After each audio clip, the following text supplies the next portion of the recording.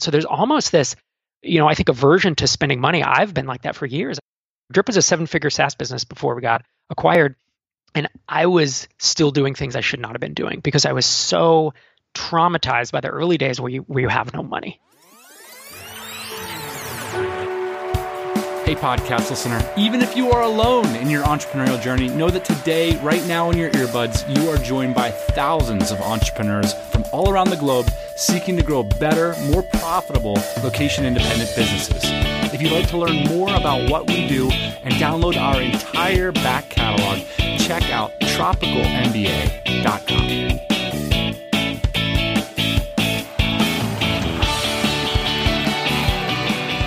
A few weeks ago on this podcast, Ian and myself reflected a little bit on our feelings about venture capital and this new trend of accelerators, funds, and investors that are focused on businesses in our community. And we got a little ranty and we talked about some of the maybe more negative elements. And yeah, in our fairness to our reflections, they were a bit of a rant. And unsurprisingly, several listeners of the show called us out on being a little bit too general and vague in our thoughts, and fair enough, absolutely right. It's an important topic, obviously one that we're really passionate about. And so this year in 2019, we plan to do a few shows about the topic, and this is one of the first. So one of the people who reached out to us after the introduction to that show a few weeks back was someone who had previously owned and then sold a successful software as a service company and has actually recently started an accelerator fund called Tiny Seed, specifically designed for bootstrappers. He's also someone that many listeners of this show are well familiar with. So at this point, I'm just going to say, take it away, boss man.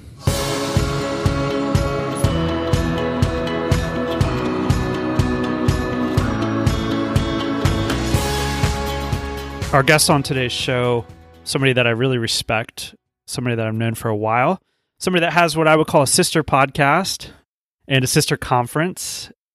Welcome to the show, Rob Walling. My pleasure, sir. It's nice to chat with you again. Where are you coming to us from? I am in Minneapolis. We just recently purchased a house after we moved here when I sold Drip to Lead Pages a few years ago. I'm glad to hear that you're going through the construction woes that we all do as we buy a house. So I don't hear any sanding or banging right now, but sounds like that's what's been going on in your life. Yeah, I have a good noise canceling headset that keeps that out of the podcast. It's the highs and lows of home ownership. You buy it and it's like, this is great. I love owning my own house. And then you go through months of construction. It's like, this sucks. I hate owning. I'll never own again. So you sold Drip to Lead Pages. And if we back up further from there, you've had a couple exits. You run a podcast, Startups for the Rest of Us. You have a conference, MicroConf. How did you get started on this journey? Well, I'm a software developer and I'm unemployable. I just didn't like working for other people. And I invested in real estate in Los Angeles in the early 2000s and thought that would be my ticket out of working for other people. And then at a certain point realized I have no advantage in that. But I have an advantage in essentially startups, although it's more like software products is how I started. And so I realized there's only so many people that can build and market those. It took me several years, but around 2008, 2009, I was finally living off product income from software products. So that gets us here. I love your story too, Rob, because it's one that doesn't hit the front page of the newspaper. You're like a guy that was swinging for years and years and years. Finally, you've achieved some of the things that you're working for, like financial freedom, having a beautiful family, being okay, not being employable. Yeah. A lot of people think this happens overnight, but for you, it was, what, a 5-10 year journey? Yeah. From the time I really started cranking and building stuff nights and weekends until I was just making a full-time living, so it was like $120K a year, it took me almost 9 years, nights and weekends on and off. And, during that time we had a child and moved several times. So it's not like I did it constantly for 9 years, but on and off, that's what I was seeking. Throughout that 9 years, did you feel like you were behind the curve? Like, did you have this thought like, oh, this is taking me too long, or this isn't where I want to be the whole time while you're there? That's an interesting question. I never felt like I was behind the curve because there just wasn't a curve out there. I had no expectations that, I should be able to, in a year or two, have financial freedom, because I just didn't think that. what really got me going, there were two pivotal moments for me. One was in 2005 where I acquired a software product and I ramped it up. It was doing it was doing $200 a month, and I ramped it up to 3,000 or 4,000 a month. And I realized, oh, if I did this just a couple more times, I'm done. And then the other one was, of course, like many of us, when I read the 4-Hour Workweek, and I read it in 2007, I believe. I saw it like the week it came out at Borders or Barnes and Noble, and that was when I realized, oh, there's other people thinking about this. That was where I started getting, I won't say more serious because I always was, serious about it, but I saw that it was more possible, and I really put the pedal to the metal, and it still took another couple years there. I don't think I'm envious of people that are starting out on this journey these days because there's so much benchmarking going on, right? It's like everywhere you look, it's like this person did it faster, this person has more money, this person has more people on their team. Yeah. Back when you did it, there was like none of that going on. Like you said, you were lucky to find anybody that was even thinking about these types of things. Yeah, I would agree with you. I think we could do with a little less comparison and keeping up with the Joneses these days. For me, the first goal was to make enough money that I didn't have to work for anybody else. So just to have a simple $100K a year, product income, that's a big deal, right? And then the next goal after that was, okay, can I get to the point where I never have to work again? And then that was another 10 years, And once you get there, the arrival fallacy gets you where it's like, I remember being super happy with full-time product income for about 6 months before I became like, well, this isn't good enough. I need this and that, or is this going to last? Or I was nervous the whole time. And what if this gets shut down? What if Google updates my this and that, And my advice is like, try not to make it a struggle, try to make it a journey. I think there's a difference.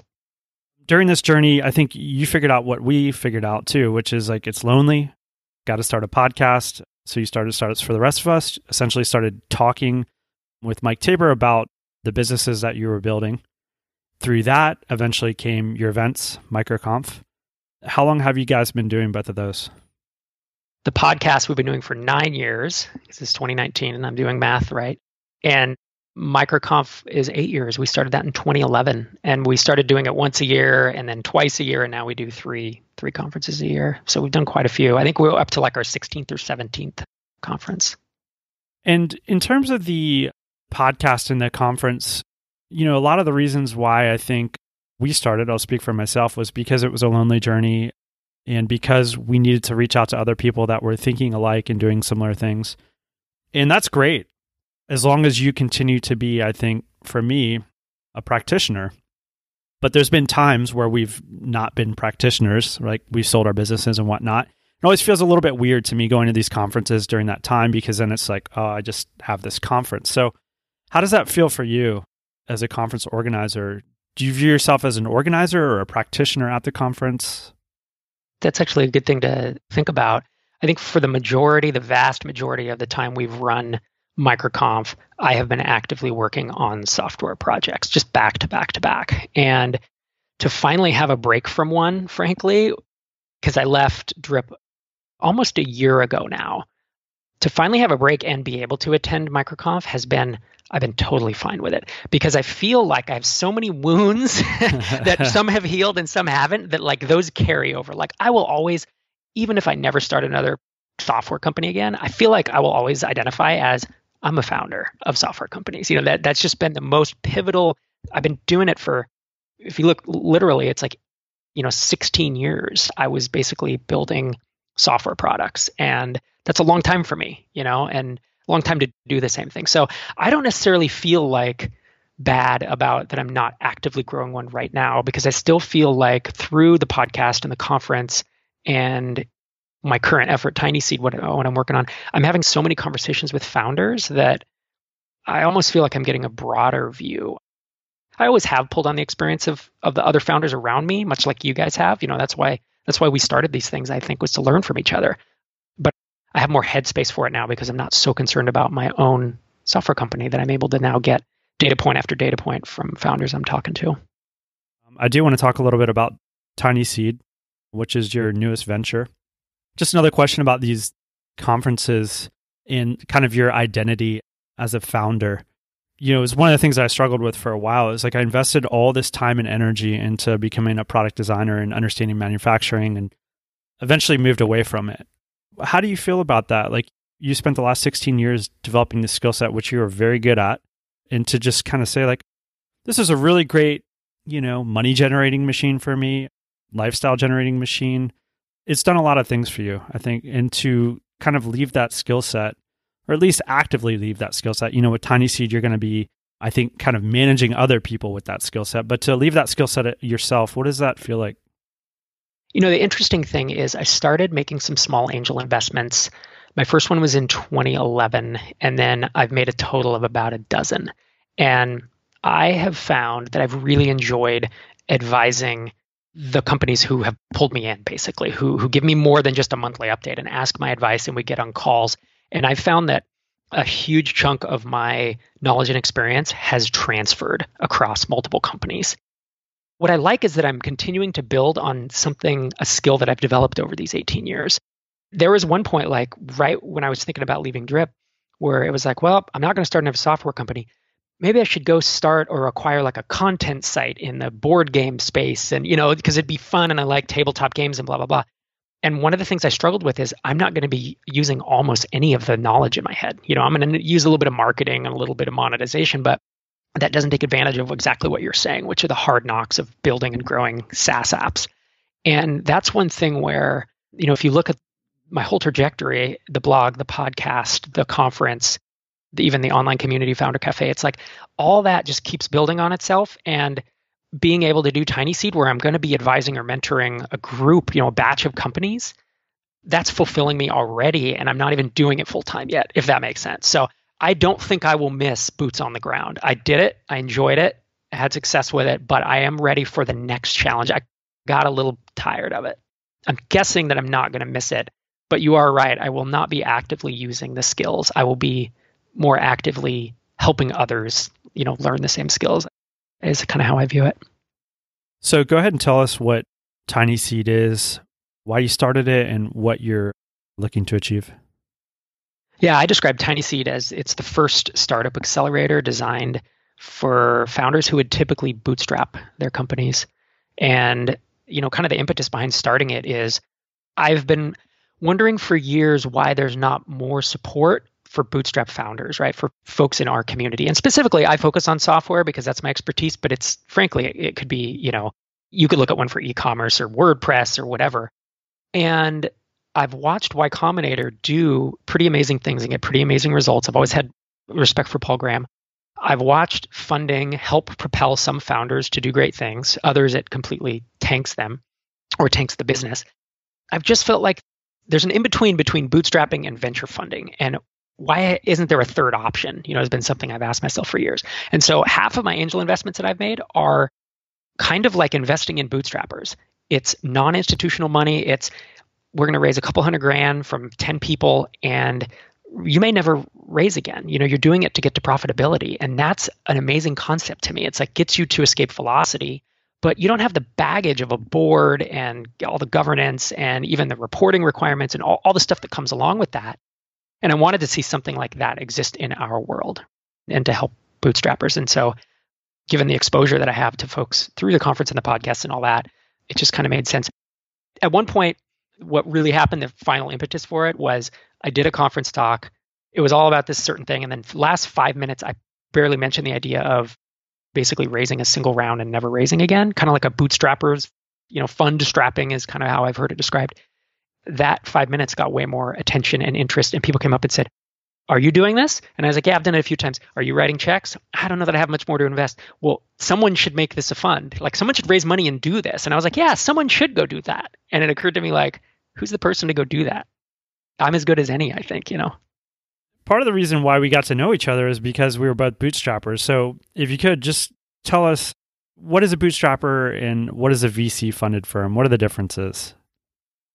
A bootstrapper is someone who, starts their company with no outside investment and tends to be, you could argue about different definitions, but a bootstrapper, in my opinion, doesn't have $100,000 in the bank to put into their own business. That's when you become self-funded, in my opinion. And it's just it's not a comparison thing of like, oh, I bootstrapped versus self-funded. But when I started Drip, I had other businesses throwing off cash, and I invested $150,000, $200,000 to get Drip off the ground. So I wouldn't technically say I bootstrapped it, even though maybe I did. But bootstrapping is, it's a long, hard road, but you also maintain full control. And most of the people in both of our communities do that. And then venture funding is where you get to some type of product out there you need, and then you raise like a pre-seed round or a seed round, which winds up being 200 to 500 grand. And then you have a plan of, I'm going to burn this money in 18 months, and I'm going to try to raise a venture round at that point, which is institutional money from these big venture capitalists. And that's your Series A, which will be a few $1,000,000 or even more these days. And then they basically say, all right, burn through it in 18 months and do a Series B. And it's this crazy treadmill. And if it works, then you can become Uber and Facebook and Airbnb. And if it doesn't, which it doesn't most of the time, 80%, 90%, whatever, it doesn't, and you just crash and burn. Even if you built a good product and you got some traction, you do tend to be, I'm speaking in generalities, but you tend to be pushed to go to 100 million or a billion or to burn up. And that's where bootstrapping, you don't tend to make that mistake, and so you can keep your company around longer, even if it's just a measly little $5 or $10 million company, Right. These are the types of businesses that we build. Yes, because to us, that's our sweet spot. But like to venture capitalists, they don't have any interest in $5 or $10 million businesses because it doesn't make sense for their fund. It's not that they're dumb people or they're mean. It's that their whole model is built on these really big, kind of unicorn home runs. And like you said, these are two totally different models. One is the bootstrap to a couple $1 million or to a lifestyle business or to basically whatever you want it to be because you have full control. The other is you have some kind of exit velocity. So it's $100 million. It's an acquisition. It's a very narrow path that has to work exactly as planned or else it doesn't work at all. Those are the two models. I think what you're introducing and what a couple other people are introducing is somewhere in between. And so I'm really curious, because we're still in the early stages, to understand how that's going to work out. I think, number one, that you have a very unique competitive advantage. You have a conference room full of bootstrappers, essentially, and you have a podcast that speaks to bootstrappers. And so you're uniquely suited to serve this market. And I think that that's really important because you have access to all these people. And then you also have access to money. It's kind of like a perfect storm there. But what I want to start to kind of explore with you is this lottery ticket thing. So like, I don't know what the statistics are on people that win the lottery, like how many of them end up going broke after like 9 months or like end up in bankruptcy 5 years later. My guess is it's pretty high because they've never had money before and they don't know how to manage their money. So what do you think, first of all, is going to happen when you drop a pile of cash on people that aren't used to having a pile of cash? It's an interesting question, and it's one that I've already been able to play around with in my angel investing lab because I've done 5 or 6 of these already. And what I found is that the founders who I have written the checks to, they've tended to raise rounds. Again, these are folks who are bootstrappers and are raising this single round and really plan to get the profitability from there and just grow a company. And the rounds have been in the, I believe it's $200,000 to $400,000 range, which is more money than bootstrappers typically have access to, right? A lot more money. But what I've actually seen is there's more capital efficiency. Like the bootstrapper mindset is to be so capital efficient that I've had to encourage some of them to like ease up a little bit on the purse strings. It's like you do have 300 grand in the bank. Why are you still answering support emails? Well, because I don't want to hire a support person. It's like, no, this is why you need to do this. You need to figure out that balance. So there's almost this, I think aversion to spending money. I've been like that for years. I mean, even when Drip was growing, Drip was a 7-figure SaaS business before we got acquired. And I was still doing things I should not have been doing because I was so traumatized by the early days where you have no money. So I think it may be the opposite of what a lot of us think, where sure, you could have an irresponsible founder who blows through it, quickly. But what I've seen is either they have a pretty level head or they've tended to be a little tight with the purse strings. That's where coaching or advising or just saying, hey, I think it's okay for you to spend the money on this, is okay. And then I also think it's who the founder is, right? That's all about evaluating the founder. I haven't invested in folks who would be crazy with the money because I wanted my investment to last. So let's talk about that here in just a second, because that's essentially what you're doing is with companies that are this early stage, the ones that you're investing in, these aren't mature companies. A lot of times there's hardly a company, quote, company there at all. It's more of like an idea or something that's working a little bit. Essentially, you're investing in the founder. But I want to hit on something that you just said, which is that these founders, they can be extremely frugal because that's the way that they've operated for a long time. But isn't that constraint? Isn't that my back is up against the wall? Can't that be a good thing? Oh, I definitely think it can be. I think in my journey of becoming an entrepreneur, one time that I made a huge amount of progress in a short time was when I wrote a check for $11,000 to buy a software product from some guys. And this $11,000 was more money than I had ever seen in a bank account ever. I had worked for 2 years as a consultant to put that in there. And so it was a ton of money for me. I had never spent more than $4,000 on a car, as an example. And this was a lot of money. I spent that money. I acquired this product, and the product was kind of shitty. Like, it was buggy. The customers were pissed off. It was an alpha version. I've kind of felt like, oh my gosh, I just got duped, but my back was to the wall. So I was working my day job, and then I'd come home and I'd work like 30 hours in the nights and weekends because I had to make it work because I had just written that check. So the answer is yes. I do think back to the wall is helpful. On the flip side, I've seen a lot of founders who are consulting during the day because they have a spouse or a house or just a normal kind of Western lifestyle, so to speak, and they have to keep their day job, or they have to have some kind of income, a non-inconsequential income stream. And so they're only able to get 10, 15, 20 hours a week on their product. And that lack of focus, and it's the worst time of the day. It's like the 8 p.m. to 2 a.m. shift, right? Because they have a kid that they put to bed at 8 or whatever. So to me, it's less about giving them money to spend on a bunch of stuff and more about getting that full-time focus on the product. And that's where I think the trade-off is. Back to the wall is great, but I still think your back's to the wall. We're an accelerator, so we're going to write checks in the 100 to 150,000 range, right? It's not like you have years of runway. Your back is still kind of to the wall if you're going to build a software company, and get it to the place where it's supporting you. So my hope is that there's a balance of that we can give people focus, but also maintain that, your back is still kind of to the wall, or at least it will be when this funding runs out.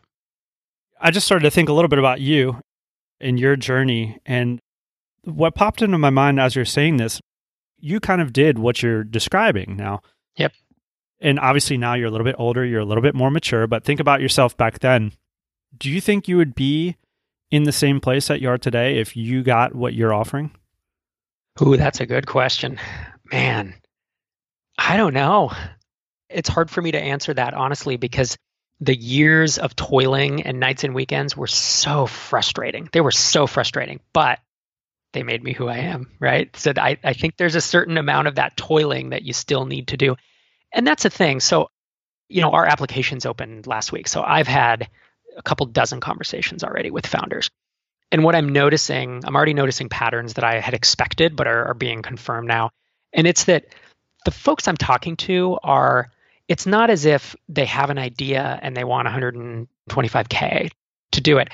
A lot of these folks have been doing the toil. And it's like, oh, I've been 18 months, nights and weekends on this already. And those are the founders that, in my opinion, are probably going to get it done, rather than the ones who've been thinking about it for 18 months, right? So while maybe they don't have as many years of toil as you or I had, I do think that there are some signals of folks who are probably going to have success. And it's the ones who've pushed things forward, even though it's been hard. And so that is part of what I ask folks, like, what have been your biggest struggles? How long have you been working on this or other ideas? And some people have been working for several years on different ideas, nights and weekends. And that, to me, is a sign of some type of perseverance. If I'm going to get this done, kind of no matter what, I'm going to make this happen eventually.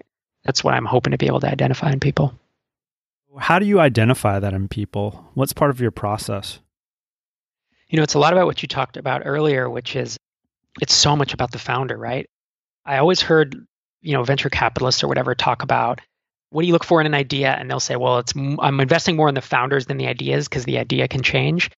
Now more than ever, after making just even the dozen angel investments that I'm seeing, that's totally true. Because almost all the companies that I've invested in did not ultimately do the idea that I invested in. But the founders got shit done. And so they figured it out. Drip did 2 or 3. They weren't pivots, but they were like shifts in market focus. And it was a totally different product by the end than what we started with.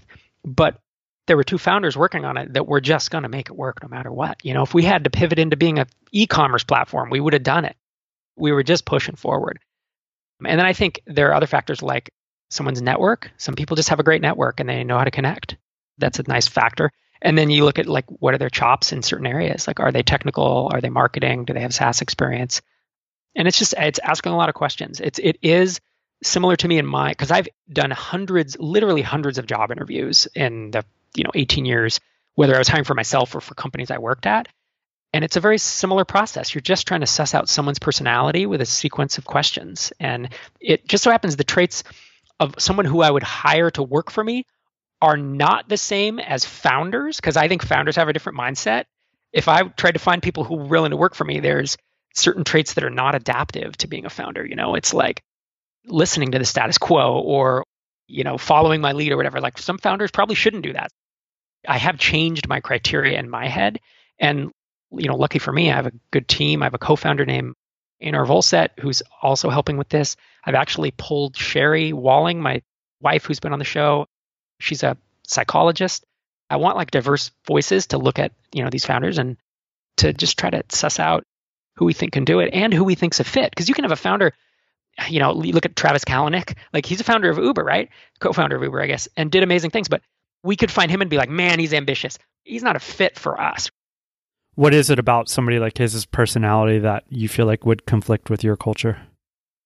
I think that there's a certain level of valuing success over relationships, over other people. And whether those relationships are with your customers or with your employees or with investors or mentors, I've just always placed a value on relationships. There's a certain amount of empathy that I want if I'm going to interact with people in an ongoing basis, Today's show is sponsored by dynamitejobs.co. It's our newest baby and targets something we're passionate about here at the TMBA, helping your business succeed through growing amazing remote teams. And we know from personal experience just how hard it can be to find the right people. And that's why we've designed Dynamite Jobs to address that problem. So starting at as low as $200, we can help you find your next remote team member. And for $500, we'll handpick the best candidates using a pre-vetting process. We call it Wise Match, and it's designed to save you days, even weeks of your time determining the top-ranking candidates for the role that you need. And for those of you seeking remote jobs, I urge you to register with us. It's completely free. I promise you we're not just the next job board. We want to work actively with you to identify ideal positions for your skill set. So whether you're looking to hire great people or whether you're one of those great people who feels that your skills are wasted in your current company and you want more freedom and flexibility in your life, check out dynamitejobs.co today. I want to touch on something that you mentioned, and it was pivoting. When you look at these founders, what are some of the traits that allow them to be able to pivot? Like, what are some of the things that make a founder able to see through all the smoke and fire and get to the next thing? That's a good question because it's hard and it's not clear. And as I did that with Drip, with my co-founder Derek, there were a lot of mixed signals. And so it's not being smart, and it's not just looking at an Excel spreadsheet, and it's not just gut feeling, but it's a mixture of those three things. And it's being willing to ask for advice and being a little bit coachable. The other thing I think is there's this tough balance, man. There were a lot of decisions that you make. There are a lot of decisions you make as you're growing a company where you have a vision for where you want to go. And I think that's important to have a vision, but you can't hold on to it too tightly. One of the ways I might sum up that last point that you made is founders getting their identity too wrapped up in the product. Like they become the product and it becomes immovable, right? Because when you question the product, then you start to question them. And their ego doesn't allow that. And so I think a lot of what I've seen is like people essentially with pliable egos. Yes, I think that's a really good way to put it. That's why being a founder is hard, because you're making hard decisions that have somewhat permanent consequences with incomplete information. No school, no book can prepare you for having to do that. I want to touch on this idea of mentorship, because I feel like what you're offering and what a lot of these firms offer is kind of this idea of mentorship. I'm just not sure how much value there is there, and I'm curious to hear your thoughts on it. So tell a little bit of a story of how we got started and see if you can relate. So at the time, the product business that we sold in 2015, I was a product designer. That's what I got my background in. Dan was the vice president of the company, of this manufacturing and design company. And then there was the president and owner of the company. And one day, I decided that I was tired of working there. because I saw all this opportunity, right? I was exposed to these factories, I was exposed to the supply chain, and I thought, I can do this on my own. I can control my destiny, read the 4-Hour Work Week. And I thought, this is great, but I needed these guys to accomplish my dreams. I needed Dan because he was my friend. He was really smart. I could see what I was good at and what he was good at. And then I needed the owner of the company because he had all the relationships and he had basically our seed money. We essentially got a loan for, I think it was like $50,000. It wasn't even called a loan. It was just like, hey, pay for this container of goods that we need to ship over here. And so we entered this relationship, and it was 33, 33, 33. And eventually, I think a year and a half down the road, Dan and I ended up buying him out. But I entered this relationship where I only had 33% of the equity. I had given away the other 66% to my co-founders. I think looking back now, I wouldn't have a lot of the freedom and financial freedom and personal freedom that I have right now if I only had 33% of that company. It just wouldn't have been a good deal. But what that got me initially was these relationships. It got me into those factories immediately. It got me exactly what I needed to manufacture a product and to sell a product like within months, weeks. And so it was extremely valuable. Giving away all that equity wouldn't have worked for me long term, but I absolutely had to give up that equity to get these relationships in the beginning. But nowhere in that conversation was the idea of money or equity for mentorship. I was just buying the relationships. I was buying the supply chain. So I'm curious about your thoughts on this idea that we're trading equity in our company. We're giving up a little bit of control maybe in certain cases for mentorship. What does mentorship mean? I view mentorship as kind of broken down into 4 segments. And I wish there was a better way to explain this, because most people think of mentorship as someone's going to come in and tell me what to do, or they're going to answer questions when I have them. There's a lot more to it than that. And I think the first thing is what you said. It's tapping into someone else's network. So folks that I have backed as an angel investor and folks that will be backing with Tiny Seed, they have access to my network, which I have taken for granted for years. Starting Tiny Seed has shown me how many people I actually know and how many people will respond to an email just because we've hung out once, right? Or I can email you and Dan and just be like, hey, da-da-da, because we've been to each other's conferences. And it's knowing a lot of people is a big deal. And so that's where I feel both myself and our mentors, the network effect of those people is tremendous. So a couple examples of that in the last week, 2 of companies I've invested in as an angel investor. One is looking at potentially raising a Series A, and I introduced him to 2 different venture capitalists that I know and I can vouch for him and that I've been in boardrooms with. So it's not some type of cold intro. It's when I emailed him, instantly they're like, absolutely, would love to have a look. And if you cold email them, a venture capitalist, it's not going to be there. Someone else asked me, hey, I think I might be doing an AppSumo deal in the next couple months, and I'm trying to figure out how to configure my Stripe, this and that. And I was like, I've never done this, but I know 2 people who have. Would you like intros? And instead of him searching around on the internet, or trying to figure it on his own, I connected him, and instantly this guy gave him a bunch of advice. So those are 2 simple examples, but literally in the past 7 days, I've done that. And these are for companies that I'm tied into. I just don't have the time to do that for everyone who emails me. I don't do that for cold emails to give an intro to a VC, but I do it for folks who, who I know. And I think that's also kind of an understanding with folks that we've brought on as mentors that they'll do what they can to help the companies as well. I'm trying to distill exactly what the benefit to a bootstrap founder would be. So what are some of the other things that founders are getting from Tiny Seed by giving up a portion of their company? The mentorship part involves the networking and the intros, like I said. There is a piece of it that's tactical and technical. When we have mentors like Joanna Wiebe, who's a copywriting expert, and Leanna Patch, who's really good with copy. The third piece, I think, is making hard decisions. How this feels. When you're out there on your own and you need to decide whether to pivot or not, you want smart people who have kind of been in your shoes before.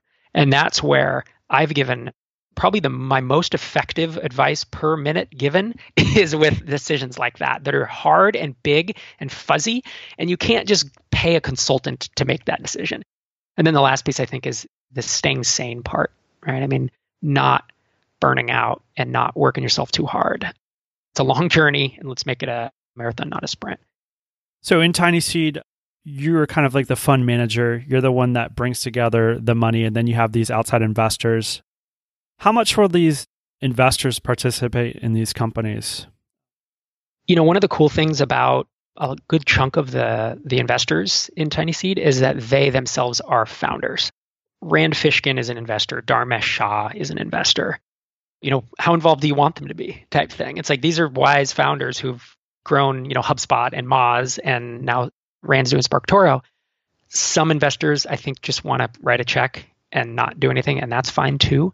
I think we will let the founders probably control how much they want, to be involved with the investors. It's certainly not something they have to do, but like we were talking about at MicroConf here in a couple months, inviting all the founders so we can all meet each other, and then inviting the investors and just doing a mixer, and just being like, hey, these are the people that, your money has gone to, and these are the folks who've written the checks, and basically see how it goes and kind of help folks build relationships.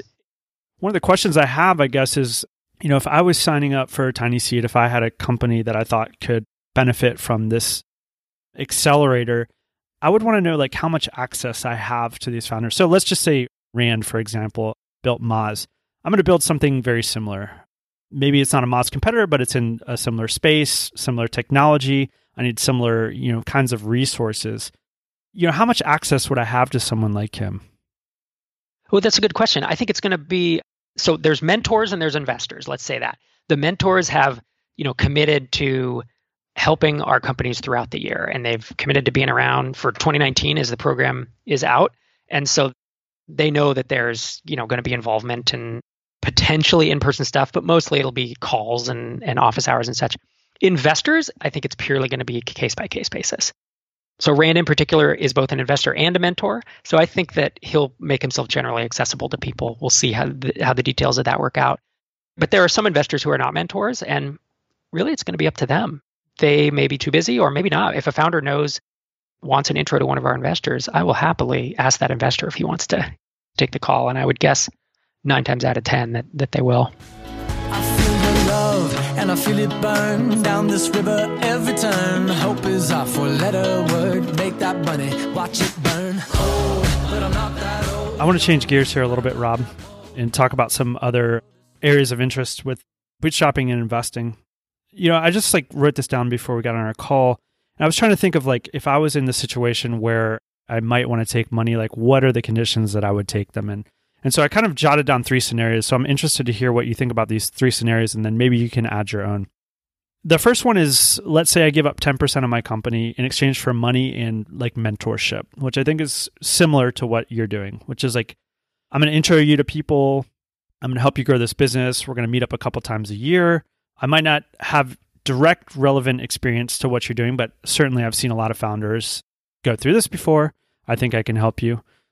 We're also doing either weekly or biweekly office hour calls and mastermind calls with the group. So in addition to the in-person meetups that I've talked about. So there is a third element that we haven't covered. I view an accelerator as providing money, mentorship, and community. And I think that community piece is big, of being in a group of 10 other founders who are all striving for the same thing. There's friendly competition, but there's also comparing notes and being what's working for you and what's not. And you share the struggle of a cohort. Yeah, I mean, with the Dynamite Circle that we have, I've seen this be immensely powerful for people and the relationships that they've built along the way. And so number 1 scenario, money in exchange for a percentage of your company and these relationships and mentorship. Number 2, percentage of your company in exchange for money, and I'd call it directly relevant mentorship or industry specific knowledge, and a promise of an exit. So it's oh my gosh, here's Rob. This is amazing. I'm building the same thing. He exited. I want to exit. I'm just going to pick his brain, and he's going to tell me everything I'm doing right and wrong, and he's going to give me money.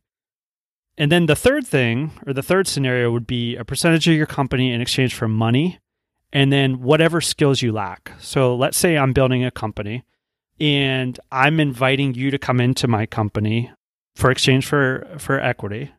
And let's say you're the best at SEO and rankings and paid traffic. So in exchange for a percentage of my company, you come in and you promise me we'll be on the top 3 search results of Google for the next 5 years. So what I'm trying to do with these scenarios is just kind of figure out what's the most valuable. And I'll tell you what my answer is, and then I want you to weigh in. I think I would pick number 3. I think if I had the opportunity to have someone invest in my business, I would do it so when they come in, the instant they come into the business, the company doubles overnight. Something that propels the business forward in a very meaningful way almost immediately. To me, that seems like the most beneficial type of relationship for a bootstrapper. I think I would agree. And I think SEO is one example, but I also think that a lot of companies, and especially a lot of SaaS apps, SEO is not going to be the thing that doubles them overnight. What's going to double them overnight is an introduction to someone with an audience in their space. Right. Pat Flynn, right? All right, I'm going to intro you to Pat Flynn, and now that could double your business overnight, right? I also think there's a certain amount of advice that can be given on like how to evaluate and hire someone to do a certain thing that bootstrappers struggle with a lot, which is just being able to evaluate something that's outside of their skill set, right? So if you're going to hire an SEO or hire someone to do AdWords or hire a copywriter, I think that knowing how to interview them and hire a good one is a challenge, and being able to like guide it through that, I think is pretty powerful. The other thing I'll say is that Einar and I have already had conversations about this exact topic of giving someone money is one thing. Giving someone money plus mentorship is the next level. Money plus mentorship plus community is the next level. And those 3 things plus some type of technical help is what you're saying is the pinnacle. Yep. And I don't disagree with that. So we said, okay, we have the first, second, and third. How do we get the fourth? And so we've been talking about what would it look like for us to start building a centralized pool of resources so that can actually do things like you're talking about SEO, AdWords, other types of paid acquisition, copywriting. I think longer term, that's our vision. I don't know that we have the resources. Like we're kind of bootstrapping an accelerator right now, as weird as that sounds. It's not like we have buckets of money to be able to pull that off or buckets of staff, to be able to pull that off. But it's something that's on my mind and I want to start moving on it as soon as we can. And so it's just going to be a matter of getting to the point where it makes sense. So that's a kind of a weird, vague answer, but it's like, I want to do that. I agree. Yeah. And the reason I pulled together that list was I was just trying to think about like, what are the most beneficial things for these founders? Like what are the things that they need the most? And I think most of the partnerships that I've seen be the most successful. Now, Tiny Seed isn't taking 50% or 30% of your company. But when you do make that kind of deal with the devil, when you do enter one of these relationships where you are giving up a lot of equity, what are some of the things that you should be looking for in return? Yeah, you should get a big bump. Exactly. Where overnight your business is off and running, or overnight you have rankings, or overnight this person sprinkled their special sauce on this business and it's blooming into a flower. Yeah, and that's the thing. I mean, to give folks an idea, Tiny Seed, we plan to take, it's going to depend, but it's going to be between 8 and 14, 15% of a business. So it's definitely a super minority stake, which is, we think we bring more than that value, obviously, or we wouldn't do it. One of the questions I have, Rob, about the percentage is, somewhere between 8 and 14%. It doesn't seem like a big percentage, right, in the beginning. But start to think about it like 5, 6, 7 years down the road. That 10% starts to compete with a lot of things, like your kid's college education, a new house, a down payment, medical procedure. So I think upfront, initially, okay, it doesn't seem like a lot of money, but what do you think it's going to feel like 5, 6, 7 years down the road? I feel like a company has to get pretty big for that to be a substantial portion, right? So if your company never grows or you just wind up being a small 6-figure business, then it doesn't compete with the college education. So you have to build probably a multi-million-dollar business for that, in my opinion, to start feeling like, ooh, ouch, that's a substantial portion of equity.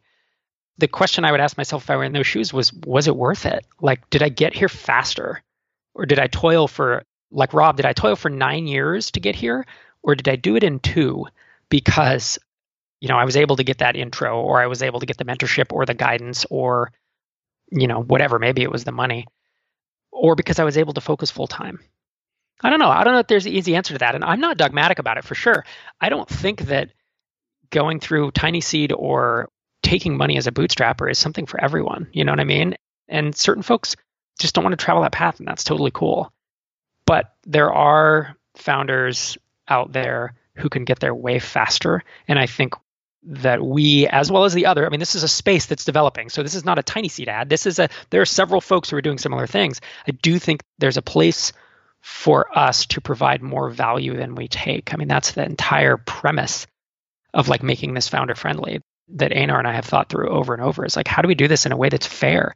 That in that 6-7 years, people look back and they say, yeah, that was totally worth it because it made it way faster, et cetera, et cetera. So that's really the goal. I think that's one of the reasons we're talking here, Rob, is because you're one of the few people that I know that can have a conversation, argue against what you're doing in a lot of cases, and sure, and say, hey, you know, this isn't for everybody. I do think that this is for some people. I do think this isn't for other people. It is interesting to me, though, to think about what it looks like 6-7 years down the road when the company is successful, multi-million-dollar company, and you're still writing those checks, because I think for you, that's where the win comes. And rightfully so, right? Like, I've invested a bunch of time. I've invested a bunch of money. I've introduced you to all these people. Like, now it's time to get paid. And I'm curious because I haven't talked to too many people that have been in this situation, and I hope it is a situation that you're in, is how people will feel once they have to make that decision, once they have to make that, you know, write that check. First, you write the 9% check to the state of California, and then you write the 9% check to Tiny Seed, and then you write the 9% check to your charter school, you know. Part of the reason I say that, though, is because I think a lot of people, they get detached, like, from the beginnings. Like, they forget what happened. They just arrive and they're like, oh yeah, I built this company. And like, I guess I needed those guys. That $100,000 was so long ago, you know, I don't know. Yeah. In terms of like staying in the program, what's the plan for Tiny Seed? Is it 1 year? Is it 2 years? Is this multi-year? Yeah. The accelerator portion where we have the mentorship and the calls and all that is a 1-year accelerator program. And that's longer than, you know, all the other accelerators. If you think of Y Combinator, they're like 3 months or 4 months, I believe. And we were able to do that because we're remote, you know, and it'd be hard to ask someone to move somewhere for a year. And because we're going to be backing a lot of subscription software, and subscription software takes forever. SaaS apps take a long time. Your venture capitalists believe that if you add $5 million to a company, that it accelerates the growth. And that works in some cases, but with SaaS, it just kind of doesn't, you know, unless it's at the exact point where you're trying to scale and you need money to do it. SaaS often just takes a heck of a long time to build up. And so we want to give founders as long as possible to get there. And then after that year, what ends is the calls with everybody. I mean, by that time, the founders are going to know each other so well that I'm guessing they will all keep in touch. I would love to have reunions, you know, whether it's online or past that. And of course, the intros and the support and the advice will continue. I mean, I have investments I made back in 2011, and I'm still offering advice and intros and, you know, whatever else to those founders. So that's how it looks. Well, I think that's also something that's really unique about you, Rob, which is like, if I had to say, like, there's one guy that's not in it for the money, it might be you. Like, you actually enjoy doing these things. Like, the money is one component. So I think it's really important when you choose who your investor is, because you're obviously passionate about this and you're willing to spend tons of time, and, you know, you're not one of these guys that's just going to like hang up the phone. You're like, the year's over, the accelerator's over. Like, this is actually what you really enjoy doing. And you've proven that because you put on a conference for the last umpteen years, and you've done this podcast for free for the last 10 years, you know? So this is something that you're really interested in. I just don't see you as being super money motivated, I guess, when it comes to that. Thank you. I would say that's exactly how I feel inside. So it's good to hear that. Rob, I want to ask you one more question. And it's one I thought a lot about in terms of, you know, not necessarily what bootstrappers need, not necessarily what VC provides, but more along the lines of you running this accelerator. And I think you've actually answered it in more ways than one, because I think you like being around founders, and I think you like being around this environment. So that might be the answer for you. But I think as an investor, I have a question. And the question is, why not buy these businesses instead of investing in them? Wouldn't it make sense to just buy the businesses and get rid of the founders, and then bring a batch of managers in and have Sherry and you and whoever else come in and like find the right founder, essentially, or find the right person to run this company? Boy, I don't think so. I'm betting on the founder. Like, the founder is the person with the secret sauce and the spark. And bringing managers in way later in a process, you know, once a company is multi-million dollars and has a team in place, you can bring a manager in. But the person who can go from 0 to seven figures is very unique. I mean, there are not that many people. A lot of us try, and there's some luck involved, there's some skill, there's some perseverance. Finding those people are few and far between. The other thing is, I think it would just financially, it would be really expensive, right? I mean, these founders don't want to sell the company that they've been working on for 2 years that is just now generating a few $1,000s. They have so much in it and they believe in the potential of it that I think they would want a lot of money for it. I mean, that's kind of a secondary concern. I actually think the first one is way more important, is that just the founder is probably the best person to do it. So I would want to keep them involved. If you were to think, well, maybe I could just buy it from them and then have them run it, they're just not motivated at that point because they want to own it, right? They're founders, so they want to, have a big chunk of ownership. It's an interesting thought experiment, but I don't see how that would necessarily pan out, from a financial perspective and even from a management perspective. What do you think? Do you think that's the way to go, though?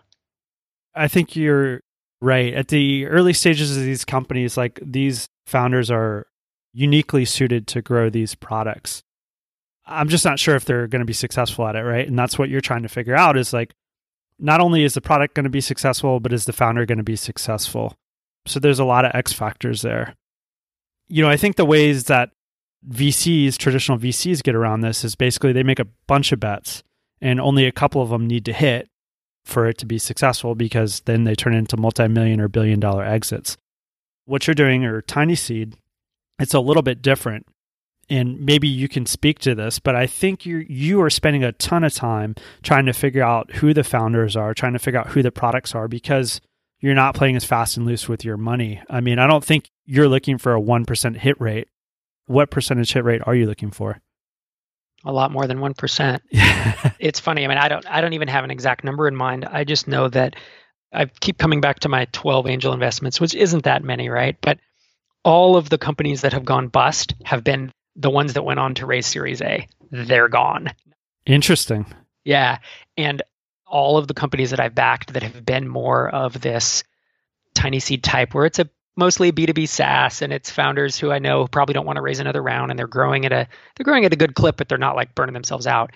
All those companies are still operating, and all of them are still growing at this point. And so for me, it's been a pretty stark comparison, in terms of success rate. I mean, picking and building base hits is 10 times easier than, maybe even 50 times easier than picking and building unicorns, billion-dollar companies. So I think the hit rate will be substantially higher.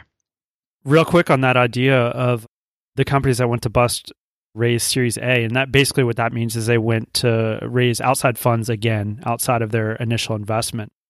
Are you going to stop people that you invest in from raising A, or are you going to discourage it? Because that's some interesting insight that you have. No, we're setting stuff up so that founders can never raise again if they want to. They can raise rounds in the future if they want to. We're being really careful not to have anything that would deter future investors. These are often called poison pill clauses that sometimes accidentally and sometimes on purpose, keep you from raising future rounds. And we're making dang sure not to have that, because we want people to have optionality, right? Some of these businesses, they might think when you start, I'm just going to build a little 6-7 figure kind of lifestyle-ish business. And if things start to take off, I mean, that's how Drip started. I thought we were just going to build a little thing that was going to pay for my beach apartment, and in fact, it started taking off, and I was like, whoa, all right, well, maybe we should raise a round. I mean, that's the whole thing. So I think you don't know what you have until you get there, and you got to keep that optionality. Rob, thanks a lot for being on the show. I want to ask you if there's anything else that you'd like to leave the listeners with. No, I always enjoy coming on, talking to you.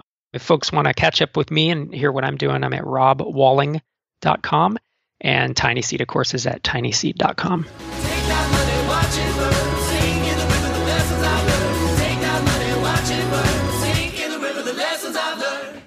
Big thanks to Rob for coming by the show and sharing his thoughts about investing in what typically have been bootstrap businesses.